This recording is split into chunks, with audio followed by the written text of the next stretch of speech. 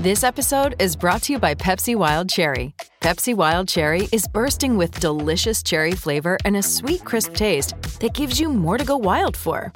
Getting wild may look different these days, but whether it's opting for a solo Friday binge watch or a big night out, everyone can indulge in their wild side with Pepsi Wild Cherry. Also available in Zero Sugar. So grab a Pepsi Wild Cherry and get wild. Welcome to the Behind the Racket Pod, the podcast taking you behind the racket with today's top tennis players and biggest issues facing the sport. Behind the Racket is a community to give fans and players in the world of tennis the opportunity to open up like they have never done before. Visit BehindTheRacket.com for the latest stories, merch, as well as direct links to all of the latest podcasts. It can also be found on iTunes, Google Play, Pandora, Stitcher, and wherever you find your podcasts.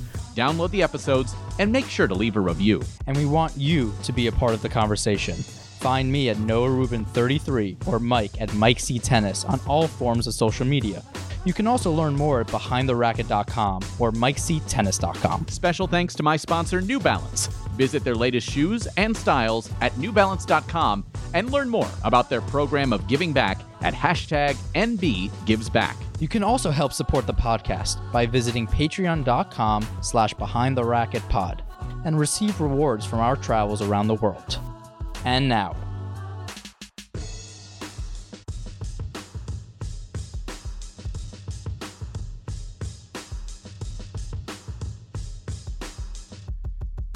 another episode of the podcast is underway. Noah Rubin, he is on his way to a one-year-old birthday party in just a couple of minutes. And right now, I can see him. He's wearing a very wonderful flowered shirt, a collared shirt.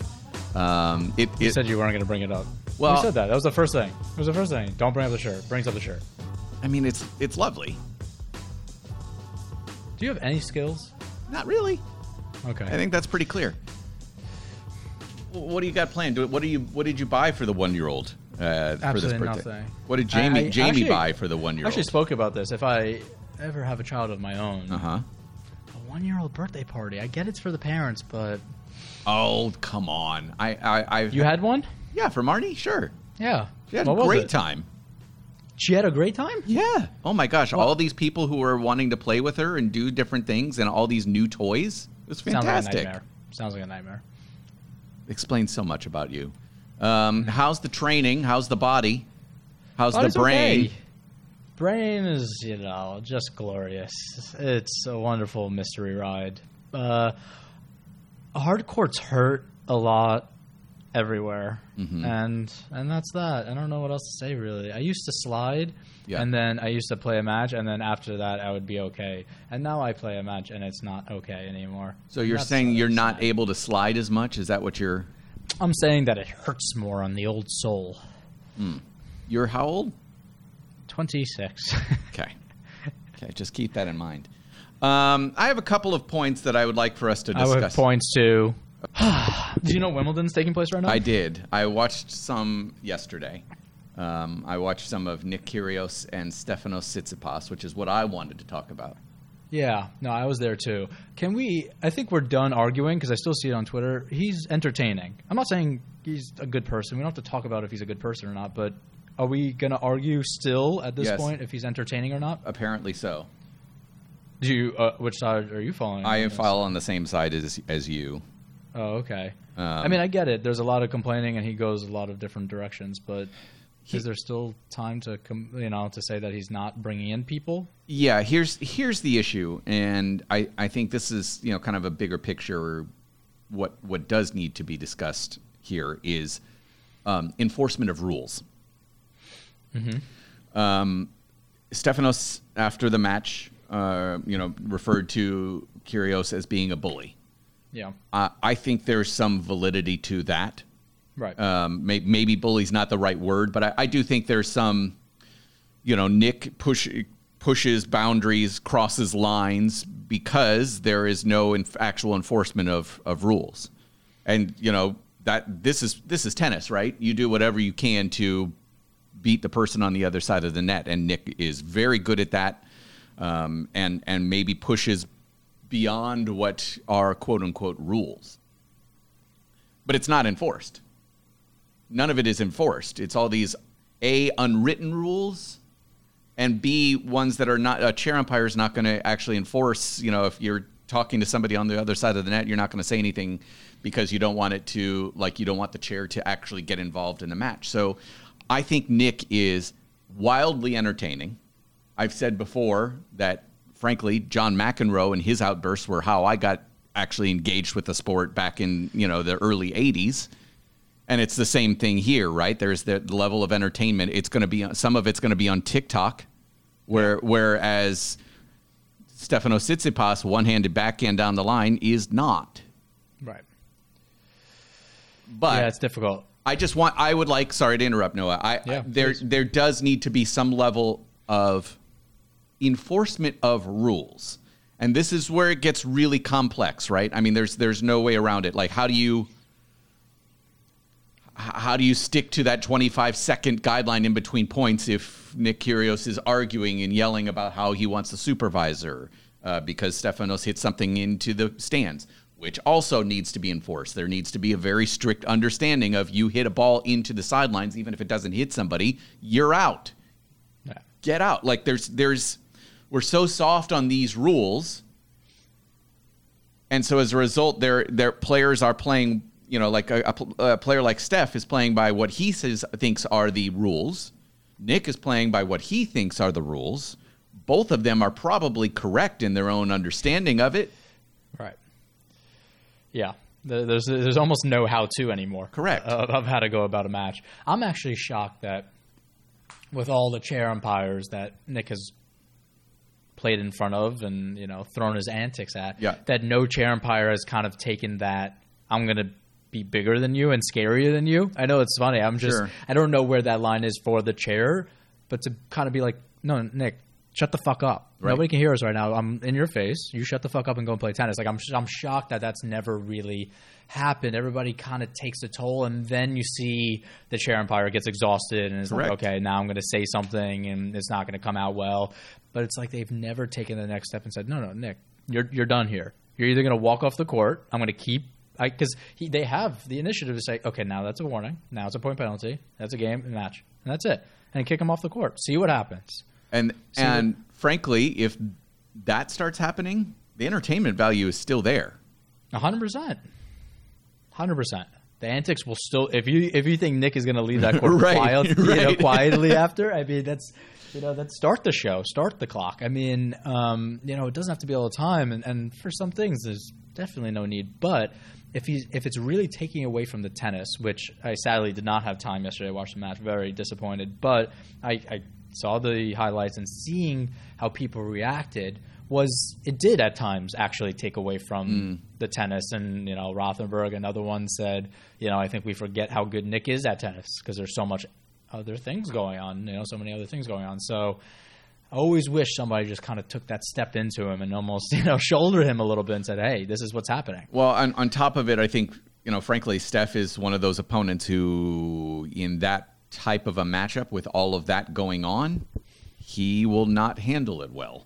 And I think Nick knows that and obviously took advantage of that, again, because he's very comfortable, A, with his tennis, where his game is at right now, and B, with the fact that he can push and push and push and knows that Steph is an opponent who's not going to give it back.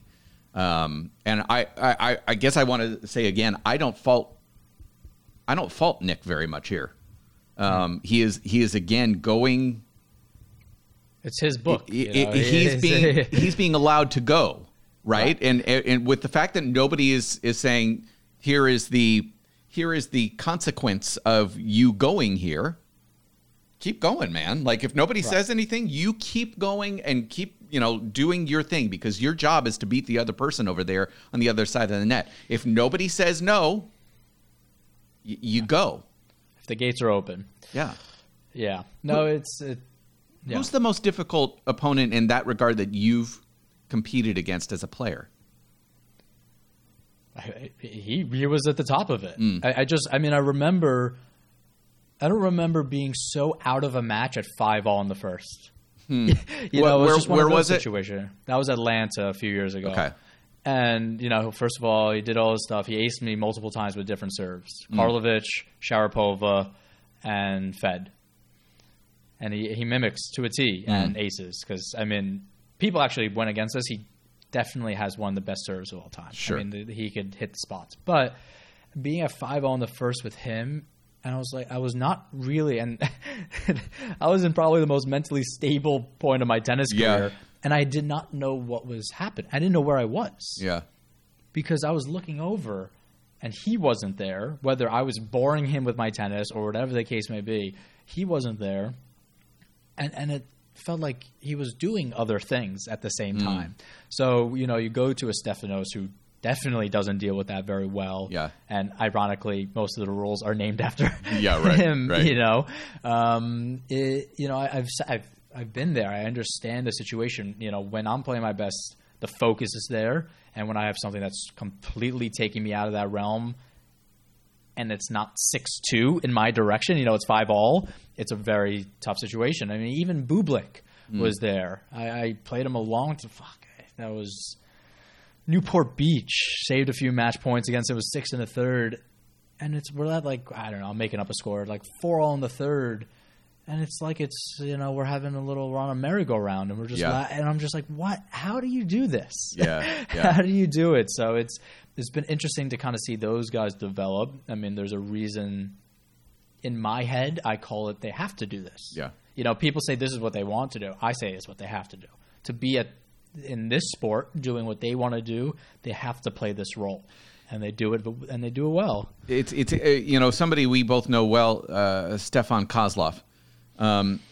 Stefan always has to play when he's at his best. I should put it that way. When he's at his best, he's on the edge, right? Yes. There's that border of being disrespectful to your opponent, getting in their head a little bit, but feeling Kaz looks like there's a chip on his shoulder, and so fuck you, man. I'm gonna push every boundary I can. That's when he is at his best, and I think it's the same for Nick, right? Yeah. Two guys. He has to make his own narrative Correct. to get himself to a point of, I either want to fucking kick the shit out of you, and do that in tennis terms, and that's and Kozlov's an interesting one because when he was at his best, he was doing that in practice. Yeah. And I looked over and I'm like, why? But he had to. He had to get himself in that state of mind in practice to make sure that it was there during the matches. And whether it was me or watching him play Tiafoe, which was a great, just a character battle, you have those and you're like. And I remember talking to Steph when he was just before he kind of had that next breakthrough and coming back to it. I was like, Steph, I almost missed that. Yeah. You were a complete piece of shit. Yeah. And you were toying with me but now I miss that for you. I want you to get that. So it was how does and if Nick can't find that, which he has to have a lot more check marks to bring that out. Stefan and I, it could be him and I playing on court 22 in front of nobody. Yeah. I think Nick needs the fans. He needs the stage. 100%. He needs the player that he's playing against. It can't just be a guy that's 130 in the world. Yeah. So it's Sock's the same way. Sock. Yeah. We talked about it before. That the first couple rounds of challengers have always been so hard for him because, it's impossible for him to really find that edge that he needs to play with when you're in front of three people. In some smaller city, it's hard right. for him to do. I think that's another great example of it. But I agree with you, Noah. I think there's plenty of room in the tennis ecosystem for these types of human beings, these types of characters, these types of quote unquote villains. As I said earlier, John McEnroe brought me into the sport because the first thing I saw, the TikTok of 1982 was ESPN Sports Center. You saw the highlights over and over again of McEnroe doing his thing or Jimmy Connors screaming at people, and you're like, this is cool. Is it true that that the McEnroe brothers were looking down upon Nick's antics? Yeah, that's what I didn't hear it. Okay. But yes, I saw that all over social media yesterday. Okay, not hypocritical, right? Yeah. Well, Patrick was never. Pat was in his playing days. Pat was fine. Yeah. But John specifically, for him to call out antics is crazy to me because he was so, I don't know, it's different 40 years on, right? Right. Nick's antics in 1982 would be just outlandish and get him out of here, right? But nowadays, like more and more is allowed and more is open because it is type of entertainment component to it. And Nick brought it up yesterday, and we'll move on here. But Nick brought it up yesterday when he plays basketball back in Australia when he goes home and plays in some of those like summer league type things with guys who are playing in the Australian basketball leagues. This is basic. Yeah. I mean, the trash talk at the NBA level is like the worst thing ever in tennis. You know what I mean? Right. We've spoken about that. I think there's so much more room for trash talk. I mean, we have it all the time in practice. But again, it comes all the way back around to where's the line? Where does the line get drawn? Correct. Is it ball into the stadium? Is it Nick taking 12 minutes to speak and wants to see all the supervisors, whatever the fuck that means? Right. Where is that line? And that's what we need. I mean, the basketball players. Actually, I think it's gotten a little bit softer in their calling of rules, but they know the line. They know what's going to happen, and that's what it is. And we don't in this sport. No, we don't. Question for you though, kind of sidetracking, but on the same topic is. We're in the later rounds. Mm-hmm. It's a very interesting draw. We have it in front of us. Yeah. What does Nick going forward look like? Because I've seen him quiet down when he actually gets nervous, when he realizes that something larger is on the line. Yeah, I'm actually, as we're doing this, I'm pulling up the draw because I want to make sure I look at this right of where he is. So yeah, he's got Nakashima next. And then Garin de Minaur before he plays either, you would guess, Fritz or Nadal. Right. So Nakashima's got to be a nightmare for him because Nakashima's not going to play into any of his games, you would think, for the most part. I don't know. I don't know that. I think it's within the realm of possibility, considering it's the first time being this deep in a Grand Slam that Brandon's got some nerves engaged. Against Nick when he is at his full throat, that could be a really difficult ask for Brandon. I'm not saying tennis-wise. I'm just saying in the antics realm. Well, that's what I mean, actually. Oh, okay. You think that you could see a different side? I could see that being very challenging for Brandon Nakashima for sure. I think it's within the realm of possibility. Yes, but then. And then he respects de Minaur if he gets to play de Minaur, and you never know. I don't. Yeah. I think it would be a big deal if Nick Kyrgios wins the Slam. I think it would be a massive thing for the men's side of our sport. But because, again, when it gets down to it, the guy draws attention to the sport, and that's what we need to continue growth. It's funny because I think about Nadal Kyrgios. That would be semis, you said? That would be semis, yeah. It would bring out the best in both of them. Yes, it would. Because Nadal fucking does not want to lose to Nick. Correct. Does not want to lose. And then Nick is like, I get to play Nadal now. So I actually think the next few matches are probably tougher for Nick. I think so too. Than Nadal because in his head he doesn't have much to lose at that point. Correct. I think let's just say de Minaur, Nadal are the next after Nakashima. That would be the three to get to the finals. And I think each one. Like Nakashima, the play style is going to be challenging for Nick. De Minaur, he respects de Minaur. That's a challenge. And then there's Nadal, and then potentially Djokovic. That would be your. Yeah. That would be fun. That would be a fun watch. That would be. And that's enough to be said right there. Yeah. The fact that we want that so bad. Yeah. For the sport, but. Yeah. Mixed in there, by the way, Jason Kubler playing Taylor Fritz next, and. Flippin' Kubler owes us a podcast. Bastard. That goes into one thing I want to talk about. We're not going to ask him for a podcast again because we were accepted but denied. Oh, he knows he owes me. He knows. He actually knows. The last thing he said to me was, "I know I owe you a podcast," and then he left for Wimbledon. So, saw on Twitter the Monday schedule. Okay. At the same time that I saw Federer, being introduced majestically. Walk onto stadium courts. Is it exciting? Is the Monday schedule exciting enough for tennis right now? How do you mean that? I mean that in that These are most of the guys that you and I know very well through Okay. Challenger Tours for the most part. And You're talking about it on the men's side specifically? Specifically, Okay, right so now. so the men's matches in that regard are Yes. center court, Nakashima Kyrgios, Botic, and Rafa. Court 1 has Kubler Fritz. Court 2 has Garin Diminar.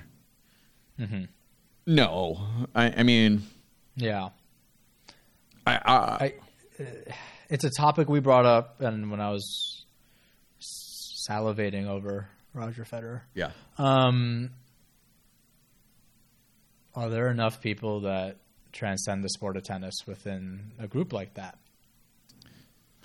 Or, and I guess the second question was going back to when Berdych was consistently at this, was that more exciting or was it not? Or was it just, I keep trying to think back to that. Yeah, it's a complex question, Noah, because I love when you use my name. for 20 years, right, we've had the three at the top. So, quote unquote, excitement has been defined by Rafa, Novak, and Raj. And so, yeah, I mean, Berdych Anderson didn't move the needle. Berdych Ferrer didn't quite move the needle because you had these three who are at the peak.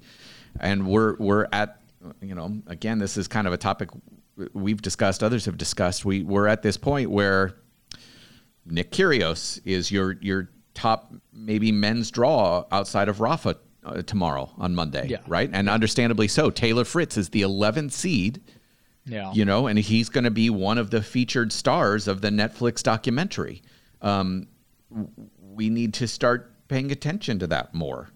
Right. And frankly, do you think we're still hanging on to the history of what for sure. was? 100% we're hanging on to history that doesn't exist. I mean, Federer doesn't exist anymore. As much as we love him, if he manages to put a season together again, one season, yeah, it would be nearly a miracle. Here's the thing, and I'm talking about media side here. Yeah, we need to do a better job of telling these other stories, though. Yeah, I mean, Brandon Nakashima in the fourth round of first time in the fourth round of Grand Slam a few years after he was number 2 in the world as a junior. That's a big story. Taylor Fritz making this big push over the last year is a big story. Jason Kubler's story is phenomenal if you don't know it, and nobody's telling it right now, despite the fact that he's in the flipping fourth round of Wimbledon. So I think I think there needs to be a bit of a better job of telling some of the stories of these different athletes, their different play styles. We need to feature Brandon Nakashima a little bit more on ATP pieces and having them on center court as they're making their push up, and understand that these are some fun stories to tell. Yeah,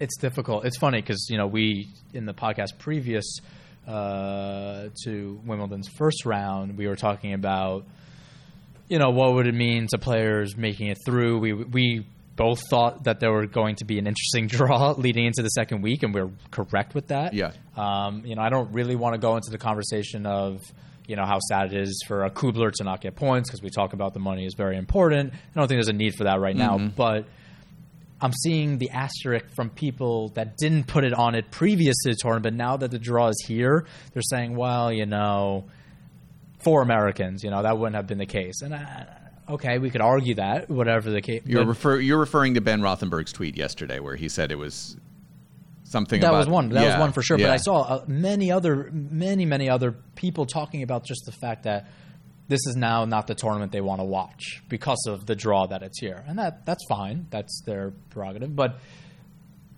what does this mean for tennis now? Like, this could be the draws we see in the future. It's not crazy. This is not out of this world to see this fourth round again. So where does tennis lie?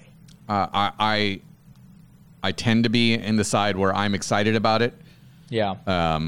The fact, and your excitement lies because of just new people? The more diversity of play styles, the diversity of stories. So we're not just telling Rafa and Roger again. Yeah. And again, don't get me wrong, it's been phenomenal. But on top of it, I mean, like, we haven't talked at all about the fact that Like Badosa and Halep is second on center court. That's a phenomenal matchup, right? I mean, you've got Anisimova, who knocked off Coco yesterday, was so good. And frankly, this is where we need to, we talk about this tennis united, whatever. Like, okay, your men's draw is not as good. Let's make sure we're focusing the hell out of the women's side. Let's talk more about Heather Watson and her first time this deep at Wimbledon.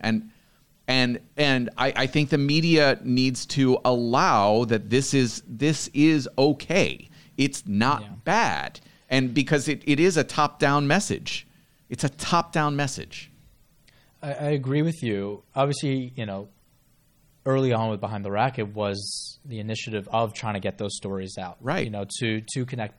And same with my podcast, frankly, when I was doing the coffee cast. That coffee thing? Fuck off. And I never put I really didn't put the issue onto the media. Mm-hmm. But we have to understand that it's not, especially in the world of tennis, where there are a lot of sheltered individuals. That's just how it is to perform the sport at a lot of levels. They have to help them. Help them realize who they are a little bit. Give them that little push. It doesn't mean, that if you go through a year and you're not really getting anything out of it, that's fine. But give them that little helping hand to say, okay, who are you? Yeah. How can we make you interesting? What is out there with your story, with everything going on? And I think it's just not that natural for a lot of people to come into that light. I think Nakashima, super nice guy. He's not going to be the one, putting out TikToks and, sharing a story, just willy-nilly. But, that didn't feel good going on a pod. But, yeah, I think it's just a little helping hand for some of these players. It's I think a great example of it, Noah, is the fact, where did they put Cam Norrie? The British number one. Where did they put him for his first match? Was he on court 2, court 3, something? And it's just like, okay, it's not Murray, Yeah, it's just like, yes, you're right. Taylor Fritz is not Roger Federer. Okay, or Roddick, yeah, or Roddick. Yeah, that's fine. But let's find out who he is so we can actually do a good job of promoting this next group of players that are going to be in the top 5. So much focus is on Carlos Alcaraz. Right now, as we're talking, he's down a set and a break to Jannik Sinner. And we haven't, frankly, Jannik Sinner is not getting enough play because we're on to Carlos Alcaraz. Like, who's the next hope to be Novak, Roger, Rafa?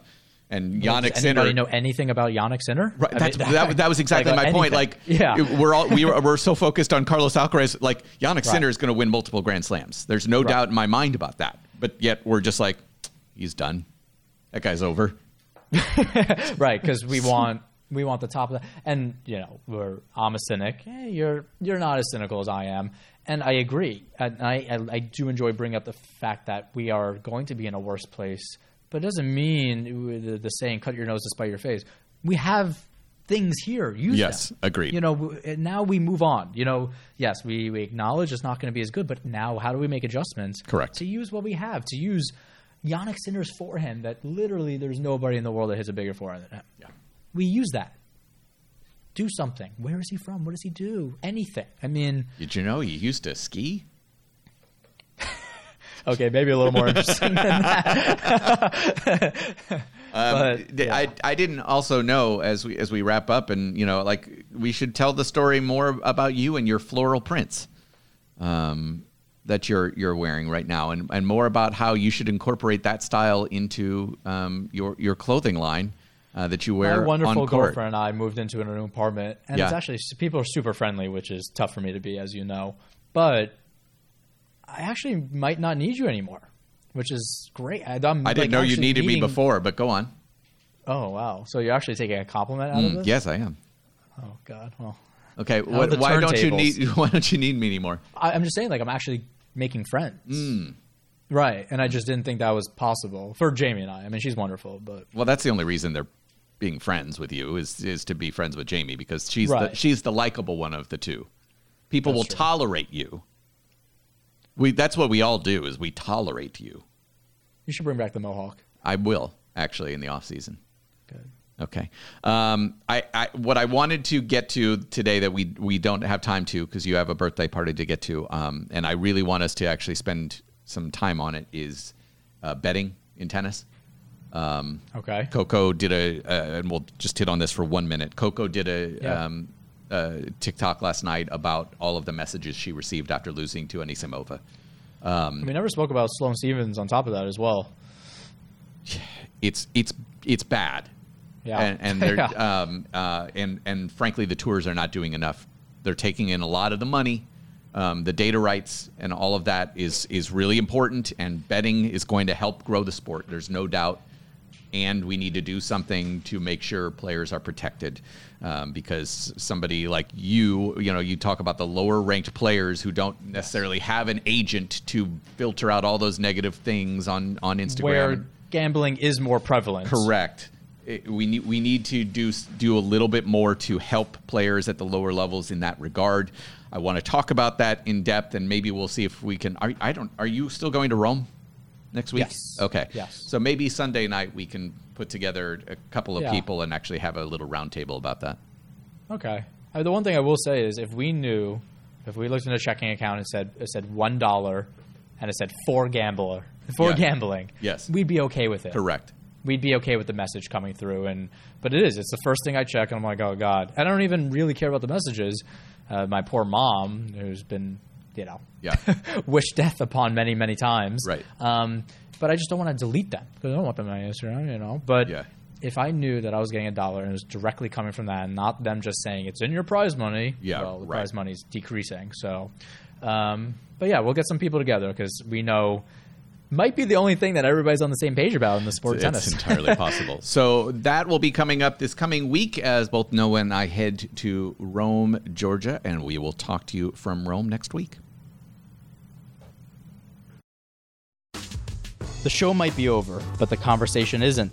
Join us on social media at Noah Rubin 33, at Mike C Tennis, and at Behind the Racket. Expect new episodes every Monday or Tuesday. And don't forget to leave us a rating on iTunes. It really helps us expand and reach more listeners as we take you behind the racket.